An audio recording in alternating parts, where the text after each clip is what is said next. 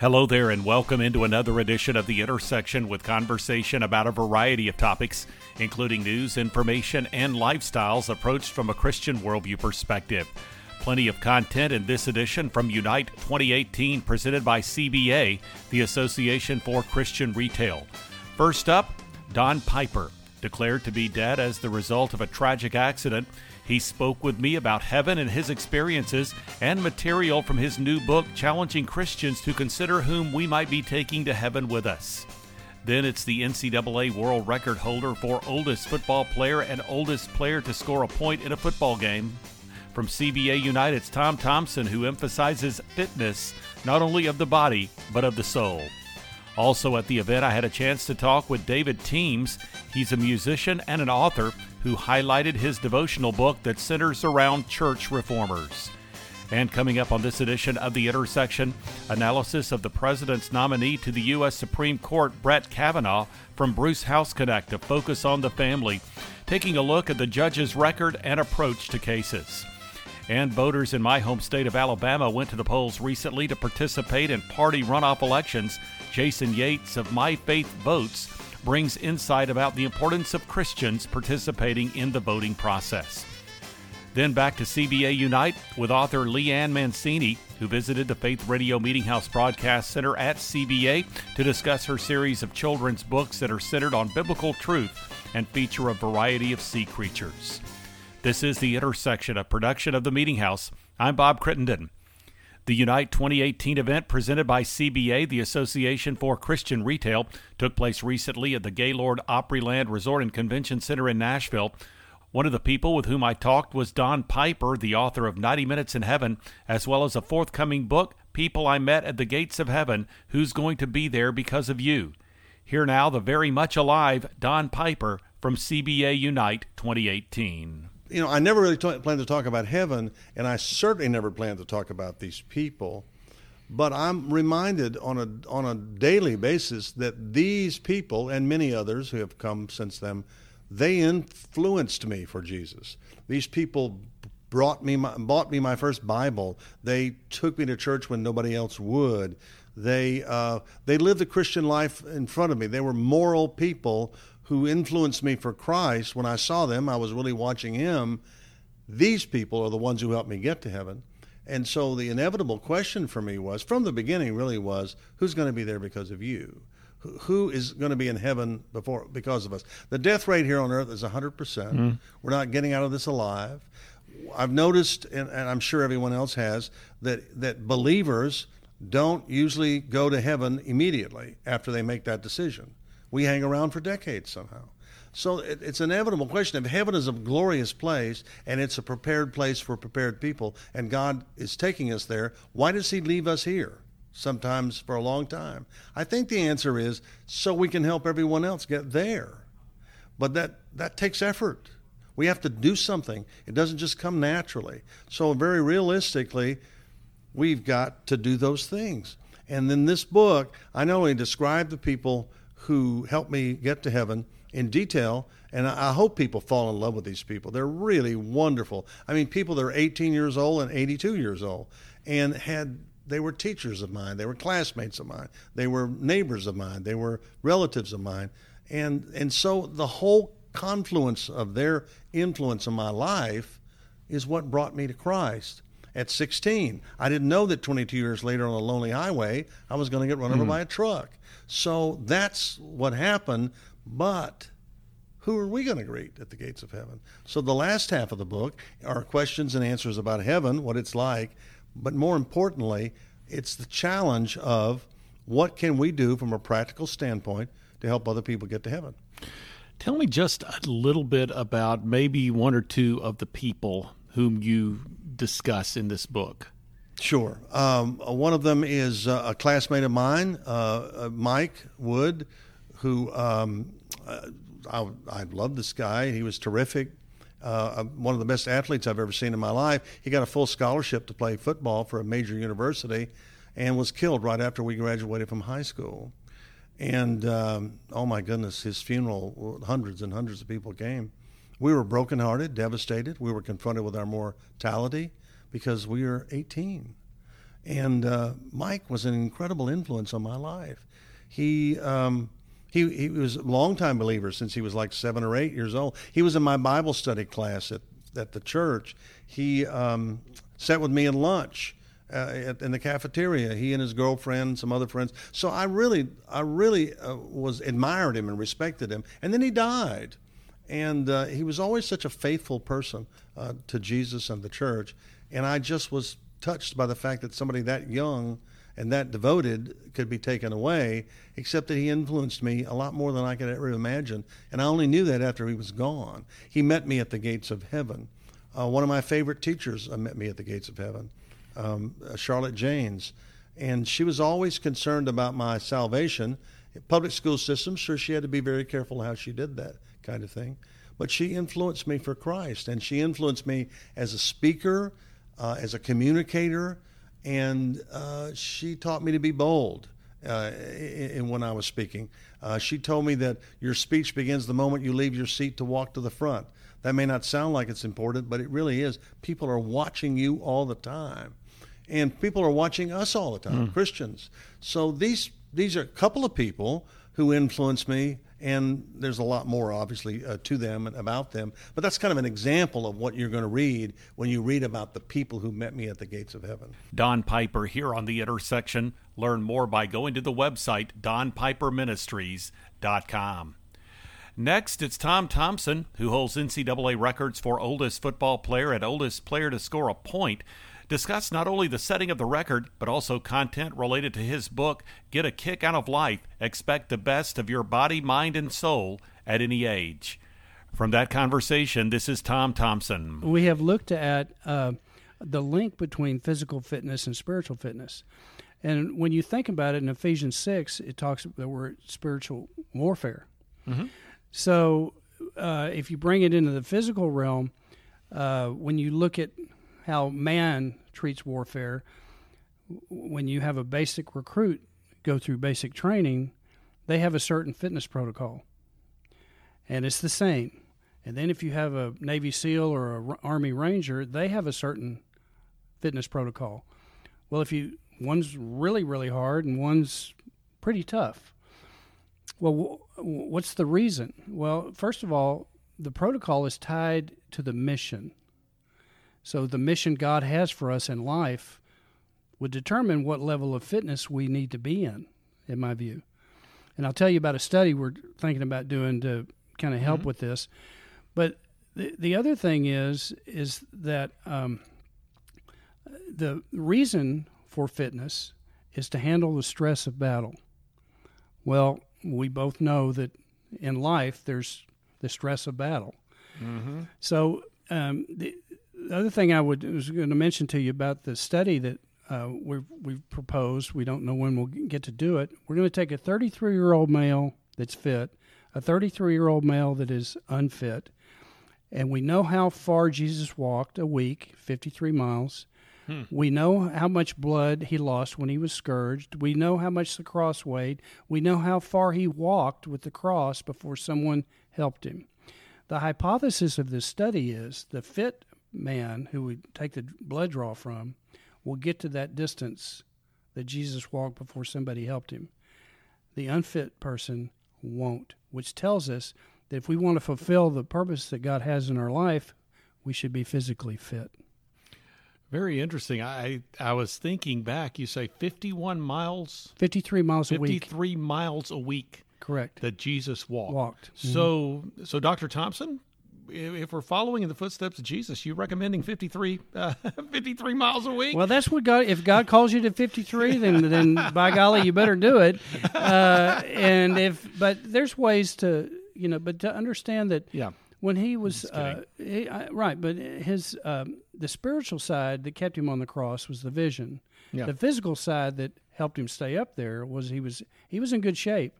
He was a carpenter, so he worked his upper body, and he was in good cardiovascular shape to have walked all those miles. Well, let's talk about the mental component. You talk about the mind and the soul as well as the body, expecting the best of your mind. I think the mind, that arena, is where we miss it often as Christians? I think so, and here's what I would say. The closest physical thing that we have to God is our mind. And I think of Jeremiah 29:11, that He knows the plans for us, so He's thinking about us. Well, it's how how does God think about things, and what does God think? And one of the things that I've found, if you want to change long-term behavioral things in your life that you know aren't good for you, the first thing you've got to do is change the way you think. And then the second thing is submit your will to that new way of thinking. If all you do is wish and pray and try, you'll go about 8 weeks and quit. But you want to be able to have the opportunity to make those long-term changes. How does placing Scripture into one's mind and really thinking in terms of godly thoughts, how does that affect what we're talking about here? It's fundamental. I mean, literally, in my own life, what I try to do, and it's probably a little cheesy, corny, I read Psalm 91 when I start every day. And that was my number in college. Oh, wow. So I read that every day, and that sets the tone. It sets the tone. Yeah. There'll be other times I'll do some Bible study and get more, but I just think it's the way to start. Tom Thompson here on this edition of The Intersection. His website address is 91kick.com. David Teems visited the Faith Radio Meeting House Broadcast Center at Unite 2018 to talk about his 365-day devotional book, Godspeed, Voices of the Reformation. This conversation highlight focuses in on William Tyndale. From that conversation, this is David Teems. 90 to 94% of the King James New Testament is the translation of William Tyndale, which was 80 years before. Tyndale lived... He was born in 1494, and he left England probably when he was around his early 20s, maybe 22, 23, whatever. And he had to leave England to do an English translation.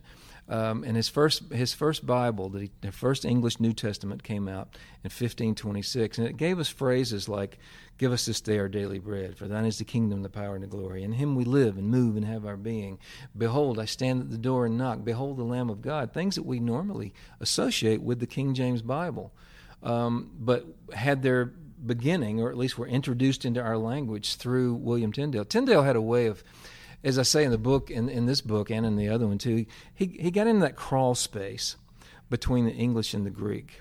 And so he could hear, Paul, one of the things we never really think about Paul, the Apostle Paul, is that he had very powerful poetic instinct. We know Gamaliel was probably his teacher. We know he was an educated man, but you just don't sit down and write something like, "Though I speak with the tongues of men and of angels and have no love," as Tyndale translated it. You don't just sit down and write a long lyric like that without some serious poetic instinct. And so Tyndale, because he was living a life that Paul had lived, he was being persecuted, he had hounded from out of one town to the next. Because he lived a similar life Paul was living, there was this linguistic empathy that passed between Tyndale and Paul, even though there was a difference of 1,500 years. And so it was a delight to do that. But I gave him first chair in here because a lot of these guys are experiencing the very same things Tyndale was, the life that they had to lead. How did he actually maybe interface with the Reformers? Luther's Bible came out in 1522. Tyndale's came out in 1526. There are those who say that he was heavily influenced by Martin Luther. Yes and no. Tyndale was his own man. You can read some of Tyndale's writings and see how he was influenced by Luther in certain areas, but Tyndale was his own. He had his own mind about things. There's big differences between those two, and I might be veering off a little bit. Luther had the protection of a prince. Frederick the Wise was a prince. He had protection of. He had a wife. He had a university. He had a lot of levels and a lot of different ways to be covered.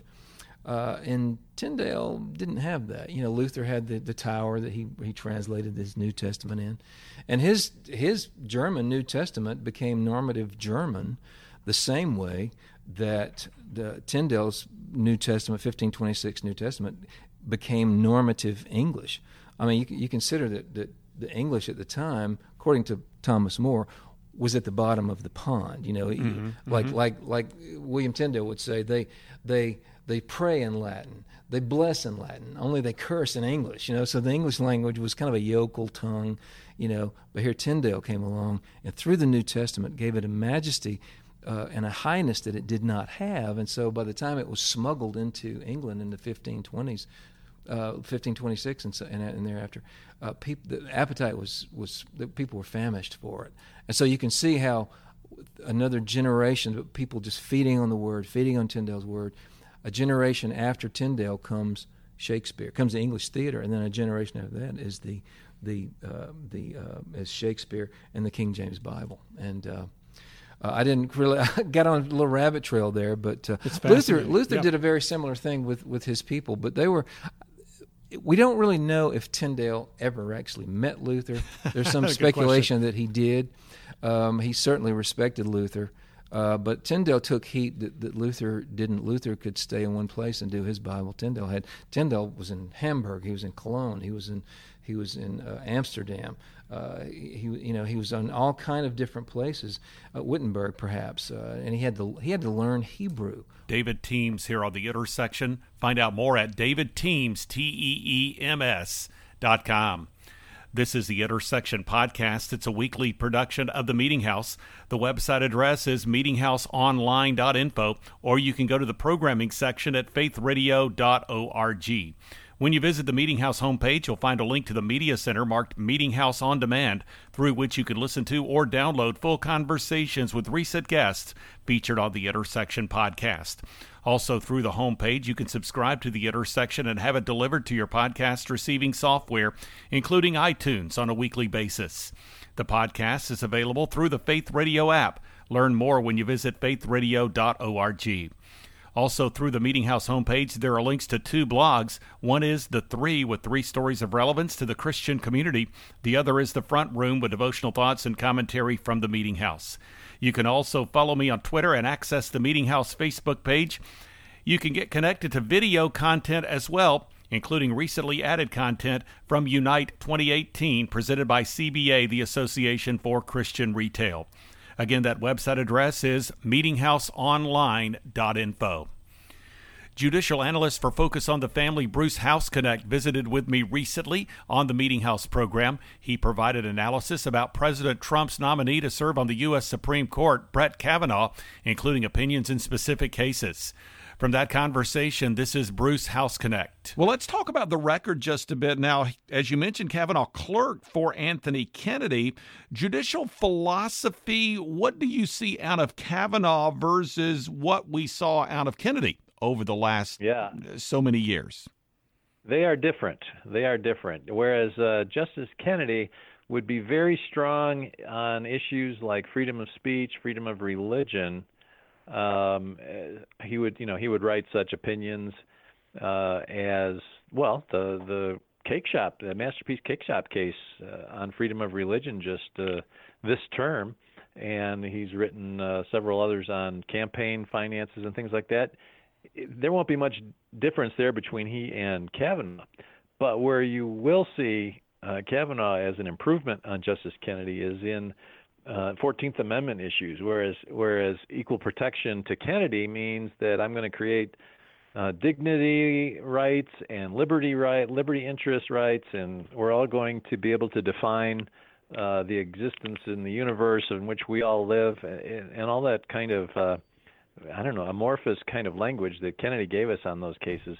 Kavanaugh is an originalist and a textualist. He's going to go back to what the founders did, what the drafters of the 14th Amendment understood at the time, and he's going to rule according to that, and he won't go off into the Netherlands, like Justice Kennedy always did. Yeah, and Kennedy, of course, I guess if you look at Kennedy's legacy, one of the main pieces of that would be the Obergefell decision, which he actually wrote the majority opinion of. Of course, that is where the Supreme Court essentially, as many say, created a right to so-called same-sex marriage that did not exist prior to that time. And so that's something, obviously, that Kennedy would be remembered by. I think you could actually accurately speculate that if Kavanaugh had been on the bench at the time, that ruling would have not come down the way it did?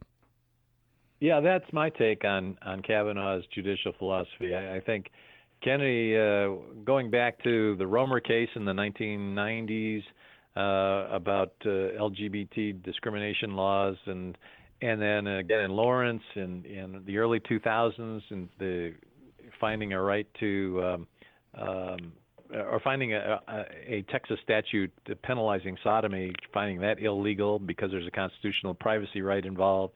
And then he decided the Windsor case, he wrote that opinion, and then he wrote Obergefell, and he's been very consistent in his finding a liberty interest that LGBT folks have rights that transcend the rest of the constitutional rights that you and I have. So that's been a very big disappointment over the years. Well, as you point out, Bruce, with Kavanaugh being a textualist and evidence actually to support that, a strict constructionist, another phrase that's used, are there maybe a case or two that we could point to with respect to religious liberty and say, you know, here's an instance where Justice Kavanaugh or Judge Kavanaugh on the D.C. Circuit actually wrote an opinion that could give us encouragement in the area of religious liberty?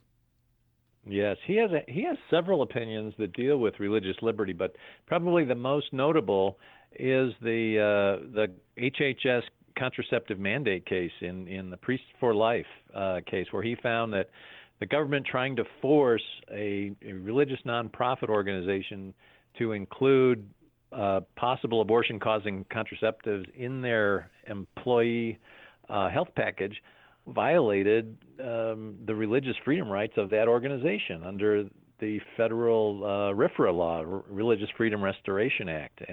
And because he correctly analyzed that, he would have found in favor of Priests for Life. And ultimately his view, although it was in a minority view on the D.C. Circuit, ultimately was vindicated by what the Supreme Court did in Little Sisters of the Poor and Hobby Lobby and the other contraceptive cases. So that to me gives me great assurance that he knows how to read and decide a religious freedom case.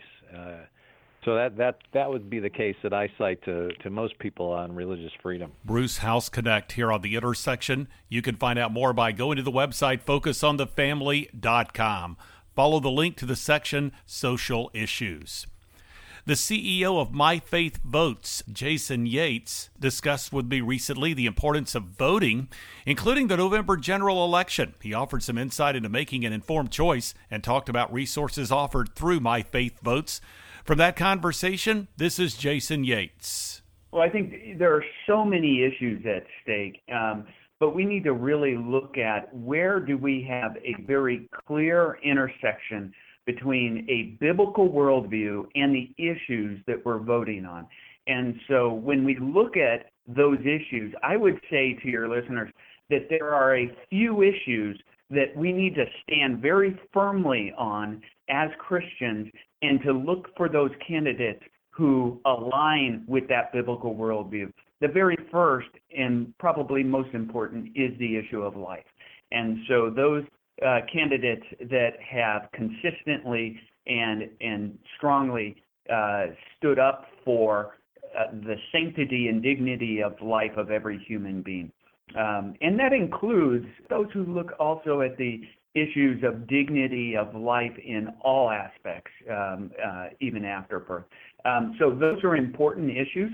The other is religious freedom. We see all the time where business people, others are being challenged in the way they live out their life in a daily basis in the public square. And so, yes, our freedoms as Christians to live out our faith, not just in the four walls of our church or the four walls of our home, but in the public square, that is being challenged. And so we need to look for those who stand up for our ability to live our faith freely. And then thirdly, I would just say, the liberties and the ability of individuals to live their life freely, not necessarily from a religious perspective, but to own their own decisions, to have the ability to not have government control. I think Jesus made it very clear that he expects people to not live compelled lives, but to be able to live their life freely from their own choices. And so that's an important value that I think voters should consider when they go to the polls as well.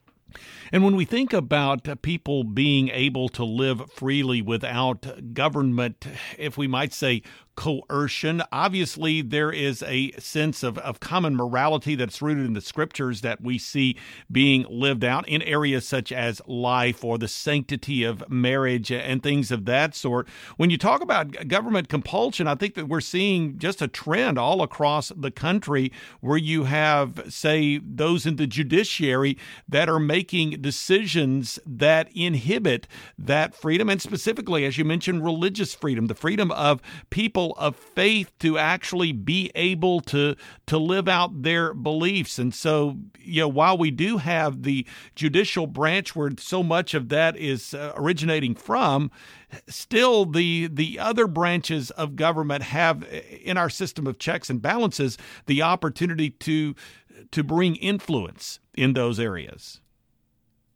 They do. They absolutely do, both in the laws that they put forward, the bills that they put forward and vote on, but also in the way that, you talk about the judiciary, the way that they confirm judicial appointments. And let me just point out that we're at a place right now where we have a very important opportunity for a Supreme Court justice, another one to be appointed to the bench. And we know that President Trump has put forward Judge Kavanaugh, and I believe that this is a person that does stand for religious freedom, that stands for the interpretation of the Constitution as it was written, as well as someone who stands for life. And so this is someone that I would encourage all the listeners as well, aside from voting. I know we're talking about voting,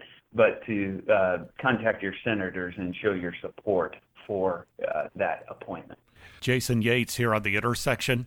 Learn more through the website myfaithvotes.org.